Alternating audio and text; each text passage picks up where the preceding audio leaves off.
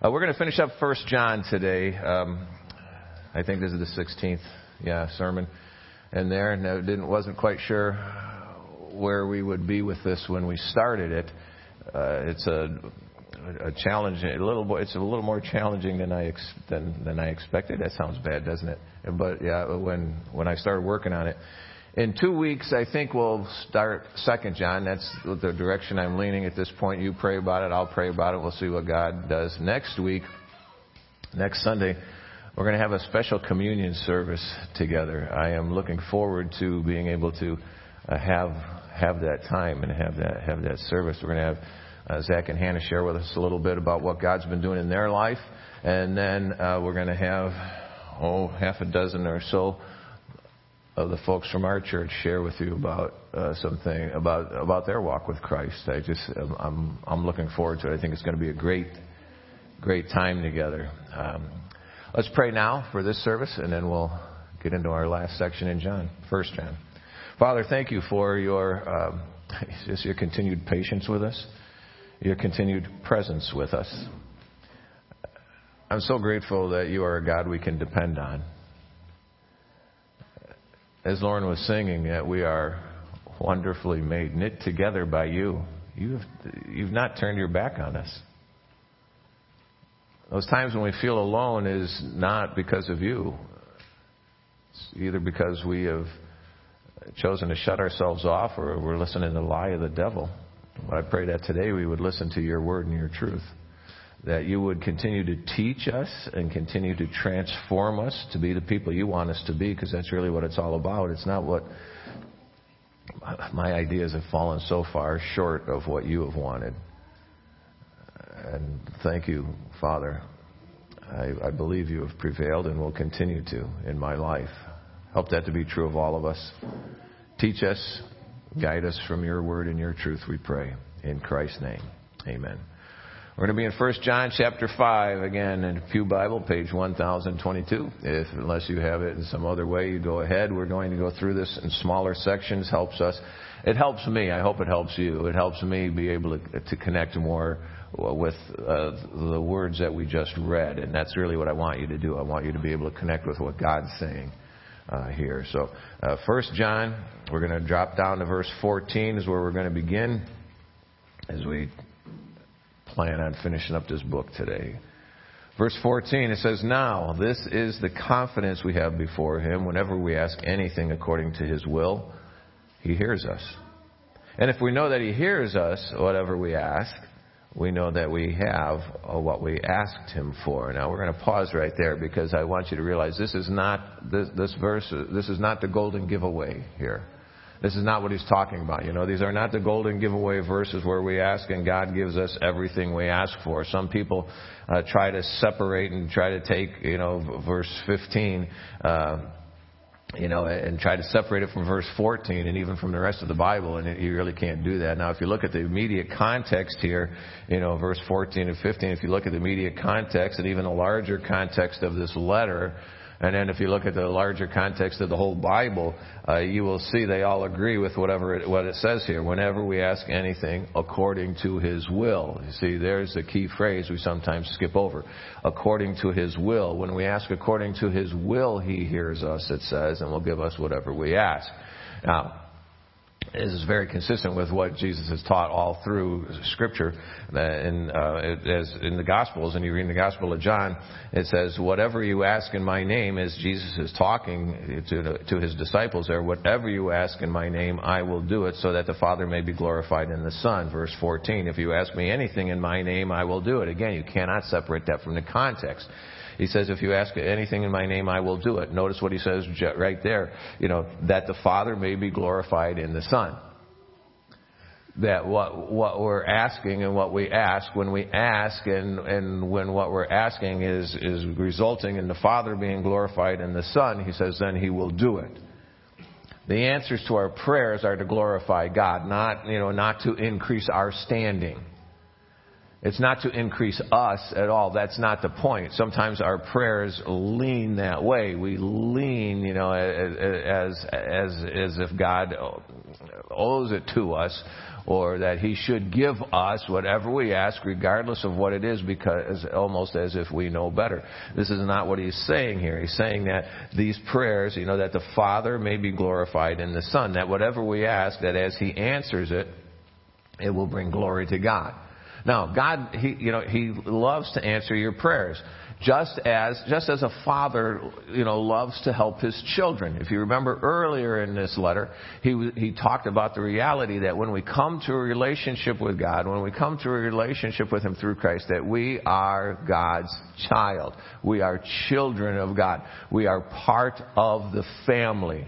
We are, some families are strong, some families aren't. And some of you came from strong families and continued that tradition. Some of us came from a little more messed up families, but we have strong families, and some of us have just never had strong families, period. There can be a lot of dysfunction in a family, you see, but what we need to realize is what He's talking about. When He's talking about the reality of our relationship to God, He's talking not about these messed up families that we sometimes live in. He's talking about the reality that God is a Father who loves to help His children, who loves to help His children grow, to help His children be all they can be.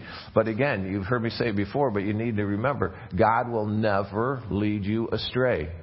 He will never lead you astray. He will never help you to sin.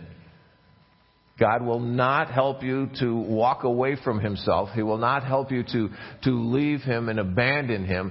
He will not help you destroy yourself. God, He always answers according to His character, according to His will, according to His greater plan. And His greater plan is that all would come to salvation, not that you would be destroyed, not that you would walk away, not that you would walk in sin. That is not His plan. His plan is not that people sin. His plan is people not sin. And He will help you towards that with anything you need in order to not sin. And you say, well, God didn't help me and I sinned anyway. No, you chose to do that, you see. And what He tells us here, we need to remember God's plan is often, well, I don't know if often is the word we want to hear, and I don't know that that's totally accurate. God's plan is sometimes very different than our plan.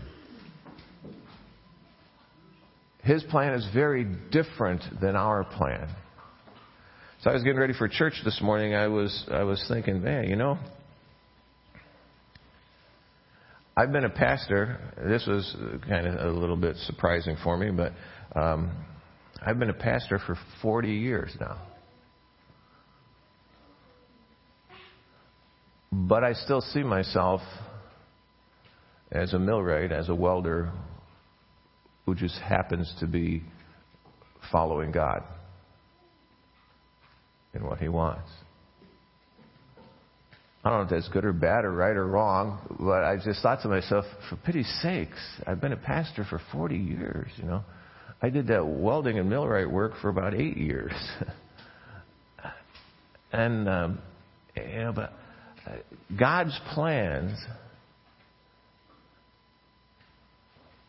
are often much different than our plans or sometimes even our desires.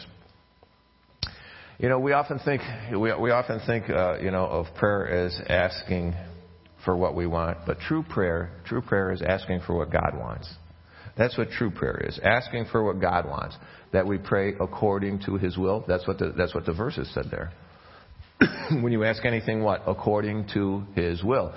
True prayer is asking for what God wants. That if you pray according to His will, it says, that He heard us. Now, when the disciples asked Jesus to teach them to pray, and what we often refer to as the Lord's Prayer, and he said, they said, teach us to pray. Part of what Jesus taught them to pray was what? Your kingdom come, your will be done. Your kingdom come, your will be done on earth as it is in heaven. Your will be done here. Your will be done with me here on this earth. That's part of what He taught them to pray. Even Jesus Himself prayed that way. You know, when it was probably the lowest point of his humanity, you know, he was here, he was fully human and he was fully divine. You know, the hypostatic union. Pastor Kent will explain that to you after the service if you want to. It's not a problem at all. But you know, the whole reality of what he's done, and as he was struggling there, it says that a second time he went again to pray, and he said, "My Father, if this cannot pass unless I drink it, your will be done." If we ask anything according to His will, He hears us. A promise that very quickly comes to mind for us is found in Psalm 37, verse 4. It says, you know, take delight in the Lord and He will give you your heart's desire. We need to look at that in context, of what it says. Here's what it says, the verse before and the verse after. Trust in the Lord and do what is good. Dwell in the land and live securely. Take delight in the Lord and He will give you your heart's desires. Commit your way to the Lord. Trust in Him and He will act. Notice what He says. He says, here, trust in the Lord. Take delight in the Lord. Commit your way to the Lord. Trust in Him. You know, we focus on getting the desires of our heart. Well, God said He'd give me the desires of my heart. I agree, but if you look at it here, the verses focus on this deep commitment to, this deep relationship, this growing, deepening, strengthening relationship with God. And again, I don't think this is a promise at all to give us whatever our little old heart desires, you know, because we won't. But anyway, I think what he's saying here, what he's telling us here, what he's saying here is that when we put God first, when we trust in the Lord, take delight in the Lord, commit our way to the Lord, when we trust in Him, when we put God first, He will give us, He will implant within us His desires. That what we had as desires which fell far short or in a different realm of what He wanted, that He will take those, He will transform those, and He will replace those with His desires, that He will put them in there. He will make our desires align with His own. It's not the other way around. You know, He will give us new desires in line with His will. It's not that we are molding God's desires. He is molding our desires. When you take delight in the Lord, He will give those desires into your heart. Prayer is not getting God to change His mind. More and more I am convinced that, that prayer is having God align my mind with His will. The more we grow, the more we grow in our relationship with Christ, the more our prayers will be in line with His will. And the more we will understand that His will is far better than our desires. I enjoyed doing millwright and welding work. I did. I liked building things, and that was part of what it was, tearing things apart, fixing them, rebuilding them, and I worked on heavy machinery. When I say heavy machinery, I don't mean, like bulldozers and things like that. I mean, I worked on stuff like from the steel mills, that helped them with the making, the processing of steel. And then our business transitioned a little bit. The company I worked for transitioned a little bit, and I would go out to companies and rebuild machines for them right there on site, and weld and fabricate things for them, that they needed to. And I just really, I really enjoyed that. But you know what? The last 40 years, God has taken me places and done things in me that never even entered my radar screen. I never thought I would be living in Fort Wayne, Indiana. I've been living here 31 years. I never thought I was going to be anybody's pastor. I never, the things that God has unfolded for me, have been far beyond they weren't even on my desire list. And God has given me more than I want. Now, it's not that His will is always easy, because sometimes it's not. Sometimes it's not easy. It's not that His will is always fun, because it may not be fun sometimes. Do you think Jesus was having fun when He prayed, Father, if this can't pass unless I drink it, your will be done? That wasn't fun. And it's not that we always understand His will, because we don't. We don't always understand it. But His will is always best. His will is always best.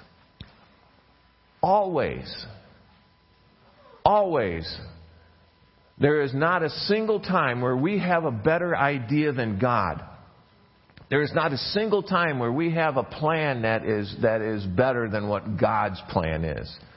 There is not a single time in which God's ideas come in second place. His will is always best.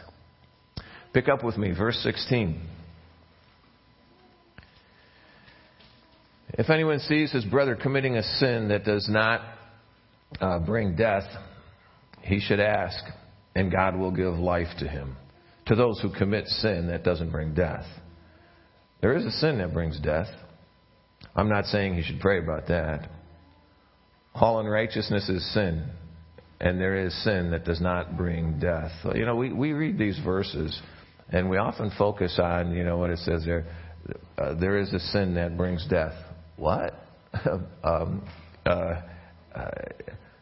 Now, in one sense, all sin diminishes our relationship with God, and as it diminishes our relationship with God, that is a degree of death there, a separation from God. Scripture always speaks of death as a separation. Spiritual death is that separation of God and man due to sin, and physical death, the separation of the soul, the spirit from the body. And that's how it refers to it here. So when he says, there is a sin that brings death, sin diminishes our relationship with God to some degree. Adam and Eve had a much more intimate relationship with God than we have ever experienced. And it says, when God was walking in the garden in the cool of the day, and walking in there, right there where they lived, right there where He was, they had a much more intimate, a closer relationship, and to be able to talk with God, and He tells them to care for everything here, and they choose to do their own thing. Don't eat from this one tree. You can have anything else, all this, but not that one. Well, then they gave in to temptation, and they can say the devil tempted me all you want to, but the fact of the matter is, you choose what you're going to do with that temptation. They chose that they were going to ignore God and do what they wanted. Sin affects that relationship with God. It diminishes it, and this is part of what we see there, all the way back from the garden. And that's why in the very beginning of the letter, though, because we still struggle with sin, and in the very beginning of the letter, John tells us the importance, the availability of repentance and restoration. That if we confess our sin, He's faithful, righteous, will forgive us our sins and to cleanse us from all unrighteousness. If we confess our sin, sin is a mighty big stumbling block. And if we confess, we discount the destruction, we discount the damage sin does to ourselves and others. We discount the damage it does to our relationship with God. We need to confess our sin. He already knows about our sin. Well, then why do I confess it? Because confession isn't about informing God about our sin. Confession is about us taking ownership and responsibility for what we have done. Because if we don't take ownership and responsibility of it, we continue to do it as if it didn't matter. We just continue on in that sin. The first step here in confession and forgiveness is to admit that you have a sin, that needs to be confessed, that needs to be forgiven. And then we can begin to change, and we can begin to be changed. Because we realize that we have not done what God says. And we read, if anyone sees his brother committing a sin that does not bring death, and we begin to ask, what sin is that? Because I don't want to commit that particular sin. And I've been asked questions, very similar to that. What is it? Because I want to avoid that sin. The other ones maybe not so much. But I want to avoid, what is this one particular sin? Now that he's talking here, and he's talking about a sin that we observe in a brother, and he's talking there about someone who has a relationship with Christ, someone we have a relationship with, and we know they have a relationship with Christ. That's what he's talking about here. That it's someone we have a relationship with, and we know they have a relationship, with Christ Jesus, And it says it's observable because it says you see them do this, you see them committing this sin. It's an observable thing. The point here is to restore their fellowship with Christ. The point here is their restoration, to get them to that unhindered relationship with Christ. It's a very consistent message throughout Scripture. In Luke chapter 6, Jesus says, "Why do you look at the speck of sawdust in your brother's eye and pay no attention to the plank in your own eye? How can you say to your brother, 'Brother, let me take the speck out of your eye,' when you yourself fail to see the plank in your own eye? You hypocrite. First take the plank out of your eye, and then you will be able to see clearly to remove the speck from your brother's eye." Just as he says here, if anyone sees his brother committing a sin, that does not, that we take it to God. And here he says, there's the first place you go. The first place you go is to God. He says, now, then he says you'll see clearly to be able to remove the speck from your brother's eye. There's that relationship that the very first place we go to is God. About this, the very first place we go to. Galatians chapter 6, he says, "Brothers, if someone is caught in any wrongdoing, you who are spiritual, you examine your own position with God first. And can you say that I am that person who is spiritual?" Just as you examine your own life first, remove the plank from your own eye before you go and help your brother. You come to God first with your own relationship with God and say, "God, is there anything between me and you that I'm not seeing? Is there anything between me and you that I need to get cleared up?"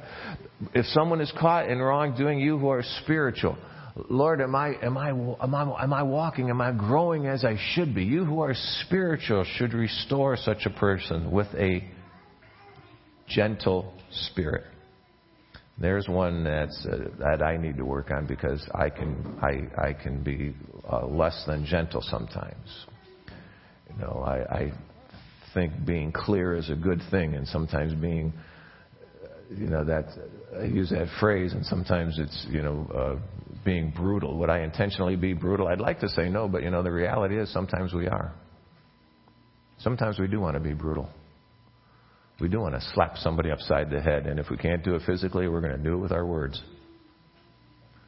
Let me give you a good one. Restore such a person with a gentle spirit, watching out for yourselves that you won't also be tempted. The goal is their restoration, not their destruction. The goal is their restoration, not our feeling better. You got that? It's not our feeling better. It's their restoration. That's the goal here. Notice where we're to start, with our own relationship with God. We go to God first before we go to our brother. Even in the 1 John passage, in verse 16, if anyone sees a brother committing a sin that does not bring death, he should ask God, and God will give him life. You are asking God, and God will give him life. But our eye is drawn to that phrase, a sin that does not bring death. Just tell me what that sin is so I can avoid it. Just tell me what that sin is. Now, look at the passage. In the passage, it says it says, first of all, it says a sin leading to death, not the sin leading to death, as if it's only one. You may not find this comforting. But biblically, I don't believe it's limited to one particular sin. I don't think it's limited to one particular sin. That we don't do this, and we look a little bit further. Verse 16, a little later in verse 16, it says there is sin that brings death. Sin, not a sin here, even, but sin. There is sin. But what about that unpardonable sin? Jesus mentions the unpardonable sin, in Matthew chapter 12. And for some reason, this isn't working now.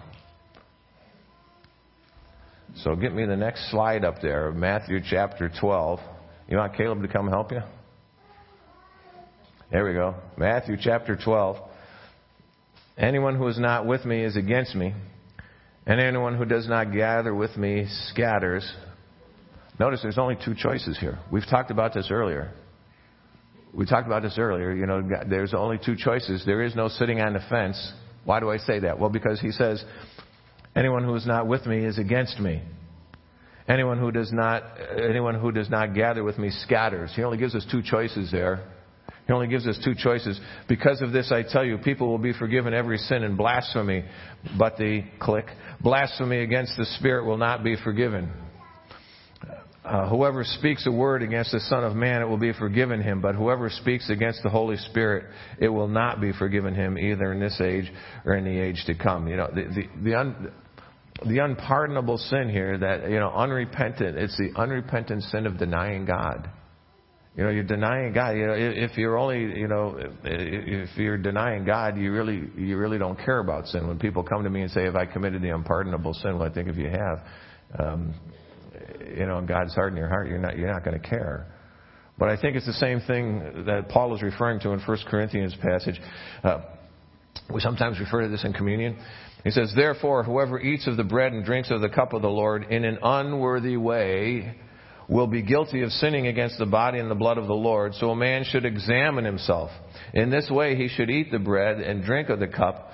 For whoever eats and drinks without recognizing the body and eats and drinks judgment on himself. This is why many are sick and ill among you, and many have fallen asleep." And he doesn't mean snoozing in church. He means you died. He says that's why many have died.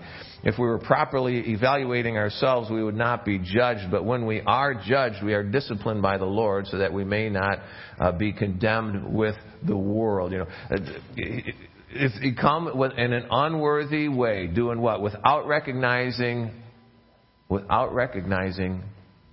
God is, without recognizing Jesus. You can have those words, but he's not talking about words. He's talking about the life and the way you're living. And he says, and that's why many of you have become sick, and that's why many of you have died. Because you've not been recognizing who God is. You know, some say that they have a relationship with Christ and then they begin to ignore sin. They begin to, repeatedly, continually ignoring God. Continually being in sin and ignoring God. We sometimes think that sin isn't a big deal. We think sometimes that sin isn't a big deal. We know it's sin. We just don't want to stop. I think that the sin that leads to death is the sin of not repenting about the sin you know about, and yet you choose to ignore. There's your sin for you. It can be anything that you are doing that you know is sin, and you are not repenting of it. You are choosing to ignore it. We need to realize, we need to realize all sin is a big deal. That's what it says.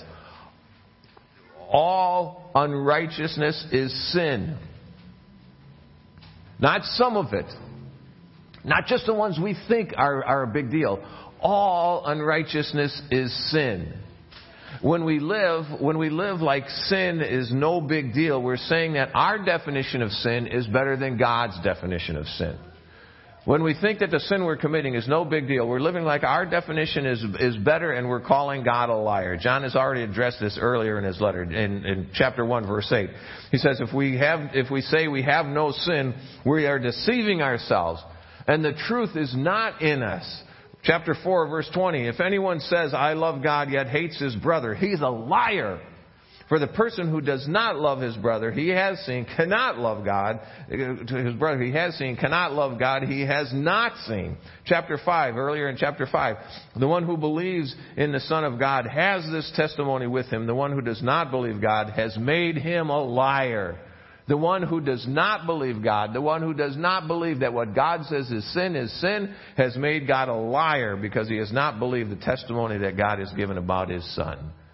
The sin that leads to death is the sin of not repenting of the sin that you know about and yet you choose to ignore, because we are rejecting God and we are calling God a liar. And when we see a brother in sin, we need to talk to God about it first before we say anything to this sinning brother. We need to examine ourselves first, and after we pray about it, then we are to act in accordance with our prayer and do what we can to restore our sinning brother. Verse 18 picks up with the same thought. Notice what he says there. We know that everyone who has been born of God does not sin, but the one who is born of God keeps him, and the evil one does not touch him. We know that we are from God, and that the whole world lies in the power of the evil one. And we know that the Son of God has come and has given us understanding so that we may know him who is true, and we are in him who is true, in his Son, Jesus Christ. He is the true God, the eternal life. Little children, keep yourselves from idols. The English Standard Version you see on the screen there, I think is a much better way. It's much clearer. It gives a full meaning of the words. Some talk about a literal word-for-word translation and stuff. Word for word, this isn't a word for word, but this gets the meaning of the word better than the English, than the Holman Christian Standard Translation.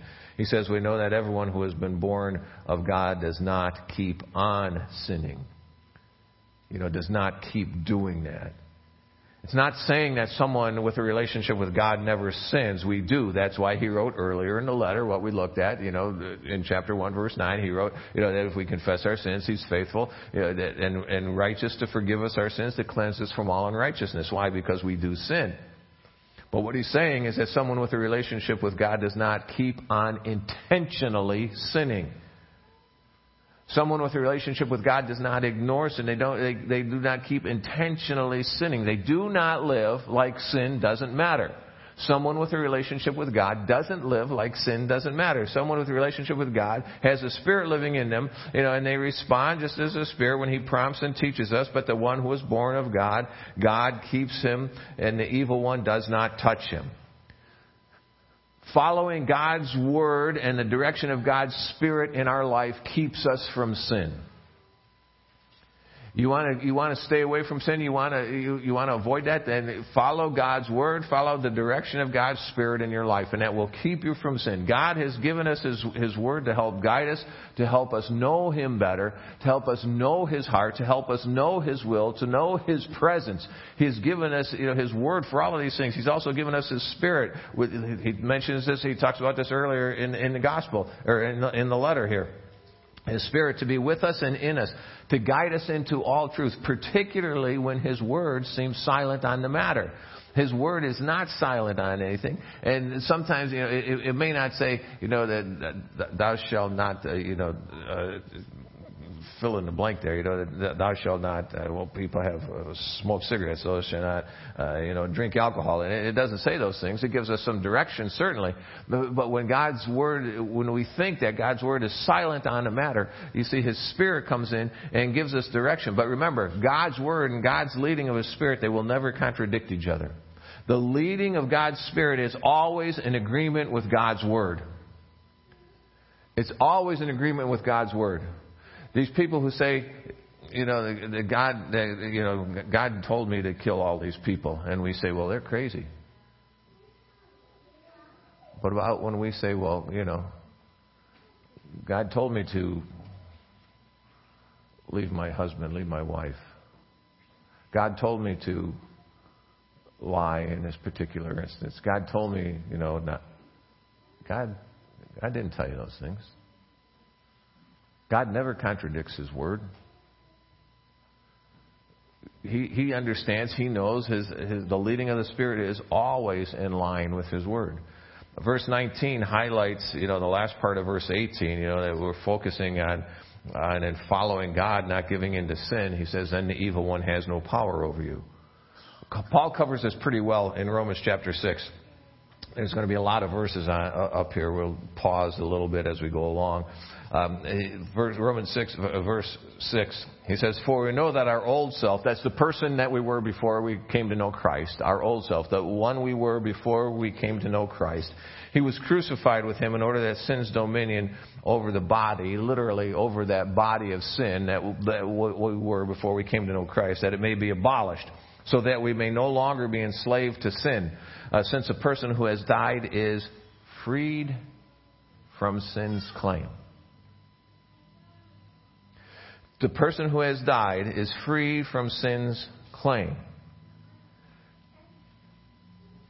And now if we died with Christ, we believe that we will also live with Him. You see, we are freed when we come to Christ and we come into a relationship with Him. It says, and then when we come to that place, we are freed from sin. Goes on, verse 17. No, you had it there. Verse 17. But thank God that although you used to be slaves of sin, you obeyed from the heart that pattern of teaching you were transferred to. And having been liberated from sin,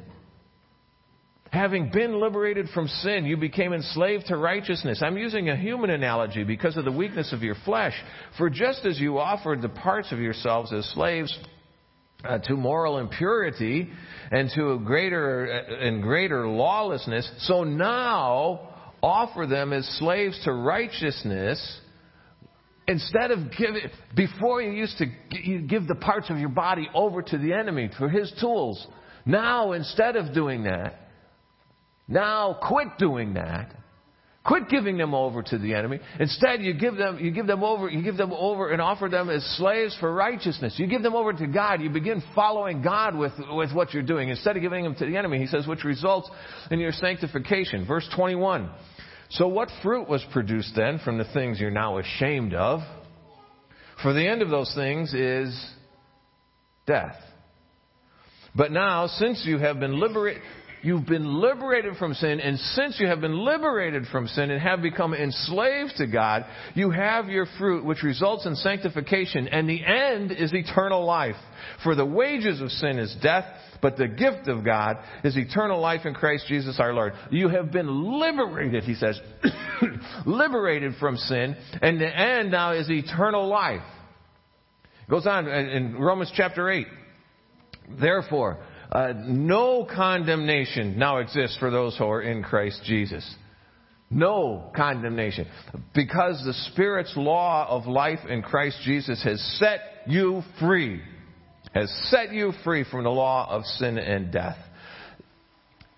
God has set you free from the power of the evil one, so you are no longer obligated to sin. Do you understand that? You are no longer obligated to sin. The evil one can tempt you, but he has no power over you. He has no power over you. Don't go back under his power. Don't put yourself there. He may put trouble around you, but he has no right to your allegiance. He has no right to your allegiance anymore. He might try to put roadblocks in your way, but he cannot stop you. He may try to discourage you, but he has no claim on you. When we look what it says there in 1 John, when we come to know that the Son of God has come and given us understanding so that we may know him who is true, and we are in him who is true, then follow him. Follow God. He is the true God and the eternal life. Take a minute. Look at verses 18, 19, and 20. Each one of those verses start out with the phrase, we know that. It says, we know that. As he's wrapping up his letter, John reminds his readers, reminds us, of three things that he has repeatedly written about. First, we know that God's people do not continue to habitually sin. We know that. We know they do not continue to habitually sin. We have been and are being changed to more and more into the likeness of Christ himself. We know that we do not continue to habitually sin. And we know that when we have a relationship with God, we are in God and not of the world. We are in God and not of the world. Those are the only two choices. He's brought this up over and over again. We enter into a unique position, a unique relationship as his child, a full member of his family. And he said, we know that Jesus has come. He has given us understanding to know him. We don't need any special level of knowledge. This is part of what he was writing against. The beginning of Gnosticism, the beginning of Docetism, where they said you needed a special knowledge and you needed to have a certain thing and hit a certain level, spiritual level, to be able to open up this other knowledge. And like a lot of these video games, you get to a certain level and then bing, bing, bing, bing. bing, all these other things open up. He's saying you don't need that. He says you don't need to have any special level of knowledge here, to know Jesus, who is the truth and leads us into all truth. This is what he says. When we come to a relationship with him, we are in him and not in the world. In him and not in the world. We have a new way to live. We have a new place to live in him. John closes his letter, and it seems a little abrupt to us sometimes, with a warning, keep yourselves from idols. Keep yourselves, that indicates a personal responsibility and a personal effort on our part. That there is an effort expected of God's people as we move forward in this relationship with Christ. If you're going to keep yourselves, you're putting forth that effort to stay in Christ, to be in Christ, not giving yourself over to the enemy, not giving yourself over to the one who wants to destroy you, but instead giving yourself over and over and over and over again to God. That effort there that goes, he says, keep yourself from idols. An idol, anything that takes the place of God in your life, anything that takes that place of leadership, anything that takes that place of worship, anything that in your life, anything false or counterfeit notion, of God that leads people to a perversion of the truth. Verse 21 summarizes the thrust of the entire letter, really. He's challenges everyone who reads this letter to choose who you're going to follow. Choose who you would worship. The God who reveals himself in Jesus Christ and all that he is, or the false God manufactured by human knowledge and human reasoning. Which one are you going to follow? John very specifically, thinking about the idolatry of fashioning someone's own understanding of who Jesus Christ is. And they come up with a different idea, of who he is that diminishes the atonement and what he has done for us. And it comes only through that. Forgiveness comes only through the crucifixion of Christ. And unfortunately, it's not only false religions, but it's false beliefs within those who are in the church. And that's who he's writing to. Anything that diminishes the truth about Jesus, either in their words or in their actions. Don't give anyone or anything first place in your life that belongs to God. Don't follow anything or anyone instead of following God. Don't give in to sin, but follow God. Always. Always. Don't give in to anything that leads you away from him, but follow God. Let's pray. Father, thank you that you have given us the opportunity to follow you, that you have given us the opportunity to live for you and to live with you. Even as we learn and understand more and more of what that means, you don't turn us away, you don't beat us down, you want to lift us up, you want to raise us up, your direction for us is always up and closer to you, closer to being more of the people you want us to be, closer of being those who say no to sin and yes to you, who turn from the temptations of the evil one and turn to you, that we find our strength in you, that we yield our will to your will always, that we seek after what you want and not after what we want, but that you mold and transform our desires to be more and more in line with you and your desires, your will and your direction for our life. Guide us toward that, Lord. Don't ever let us substitute anything or anyone for the place that you should have in our life and our being and in all that we do and are. And when we pray that you would be glorified in us, we really mean that. We know that it may certainly take some changing and molding and transformation on our part, but Lord, to follow you there is no better way to live. Don't ever let us give in and think that there is. Strengthen us to be yours. Draw us deeper into your heart, we pray, that we might live for the glory of Christ, in whose name we pray. Amen.